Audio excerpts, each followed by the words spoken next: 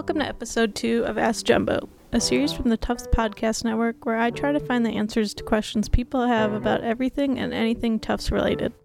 On this episode, I spoke with a Tufts archivist and an art history professor to find out what kind of records and collections the university preserves and makes accessible, not just to the student body, but the general public as well. I'm Dan Santamaria. I'm the university archivist here at Tufts, and so I manage the university archives and the department that we call Digital Collections and Archives, which includes both material related to Tufts specifically, going back to 1852, the founding of the university, and separate collections that support teaching and research here, of which the P.T. Barnum Papers is one. We're in some ways, we have two distinct collections. So there's the Tufts University Archives, which are the records of the university itself, and so records from the Office of the President, from the Board of Trustees, from the Provost's office down to individual departments come to us because the records that people produce during their work are property of the university. So that takes outreach to departments on our part, but it's a different sort of outreach and communication than people who are not associated with the university.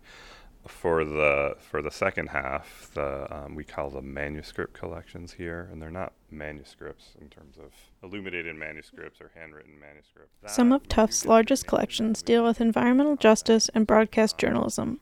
In addition to their historic value, the archives also serve as a valuable resource for research for students and professors. Hello, I'm Andrew McClellan. I'm professor of art history here at Tufts.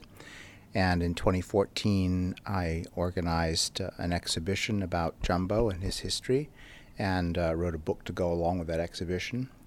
I was also chair of the committee that chose the artist to design the Jumbo statue that now stands on our campus.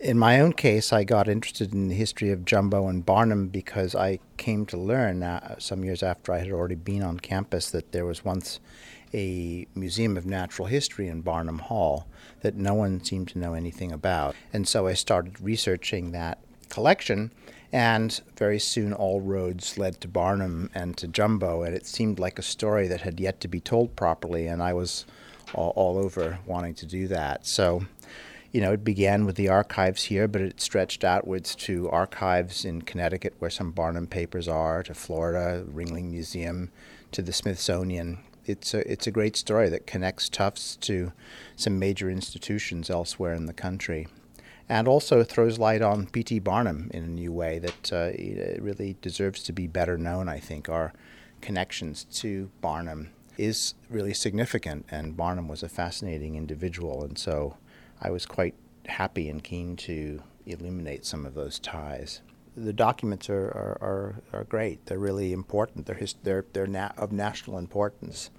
That the history of the university and watching it grow over the decades was a fascinating process, and pulling some of these characters out of history, out of oblivion in a way, is something that we all should, be more mindful of. I think, we come from somewhere Tufts doesn't exist except for the efforts of individuals. So that was my interest, really, I think, and the Barnum documents were the richest trove. Professor McClellan shed some light on P.T. Barnum, one of Tufts' earliest benefactors, who is more famously known as the founder of Barnum and Bailey Circus, which closed its doors in May after 146 years.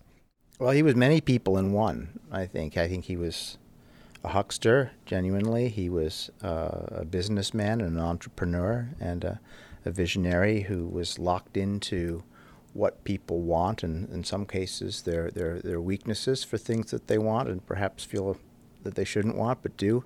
So his fascination with what were once called freaks of nature, for example, and giants and dwarfs and people that we no longer put on the stage for good reason, but who I think we have an enduring fascination about. He had no qualms about taking advantage of that human fascination to make a buck and to provide sort of what he would have called recreation.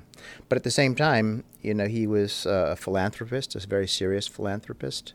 He was a politician who served in Connecticut state legislature and was the mayor of Bridgeport and introduced hospitals and electricity and water and did a lot of public service stuff that was genuinely good. He also donated to museums, and he created a museum on our own campus.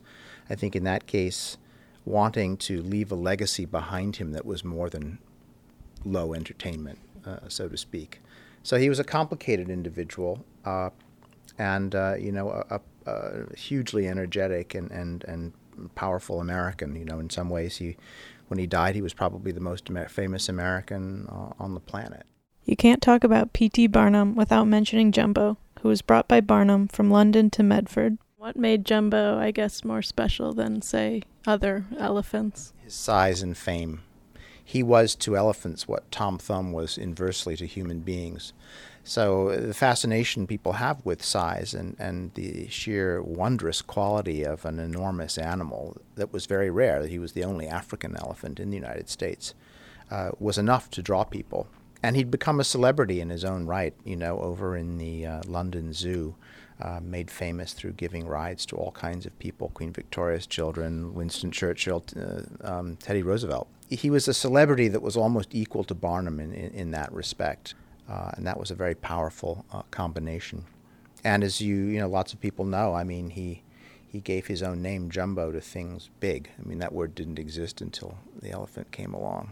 Speaking of donations, Andrew donated some material last year that he had collected related to the exhibit, and over time, and just seeing it's a small representation, obviously, of what was created about Jumbo, but just seeing all these artifacts with Jumbo glasses, Jumbo beer bottles, Jumbo ashtrays, Jumbo playing cards, you really get a sense of how prominent it was.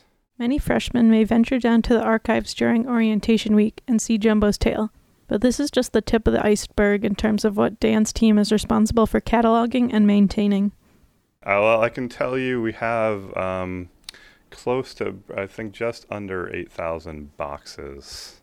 So about that, if you counted boxes of those white sizes.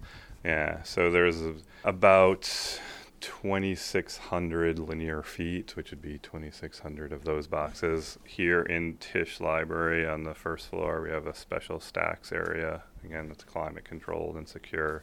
And the rest of that 8,000 is off-site. Tufts archivists go through a process of appraisal, processing, and cataloging with descriptions. The archivists are adapting to technology and working towards building up a digital archive to complement the current, largely physical one. Our whole goal is to get this material in the hands of people. There's no point of it being here if no one's going to look at it.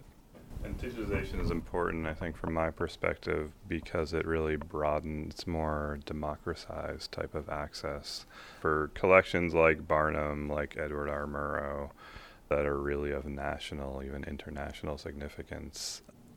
A lot of fake news out there about Jumbo, which is interesting in and of itself. Barnum and fake news. Yes, he was big on the fake news. No, he was all over that, and I don't even want to think about the parallels, but there were some. But in some ways, it's good to have those legends, but it's also good to have a reliable source of information when you want it. So, and archives are where you ground yourself in what's factual.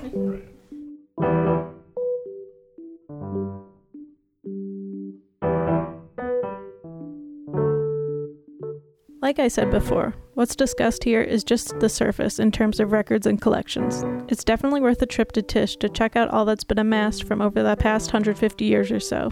And if you can't make it to Medford, go to sites.tufts.edu/DCA to find out how you can view some of the archives online. This has been Ask Jumbo from the Tufts Podcast Network. I'm Jenna Fleischer. Thanks for listening. Let's see, we have some of these advertising postcards right here, and with these depictions of Jumbo. There's also these images of, anthropomorphic Jumbo as human. This one is Jumbo at the opera. There's also, I don't see it in this bunch that I have in my hand, but there's a lot of depictions of Jumbo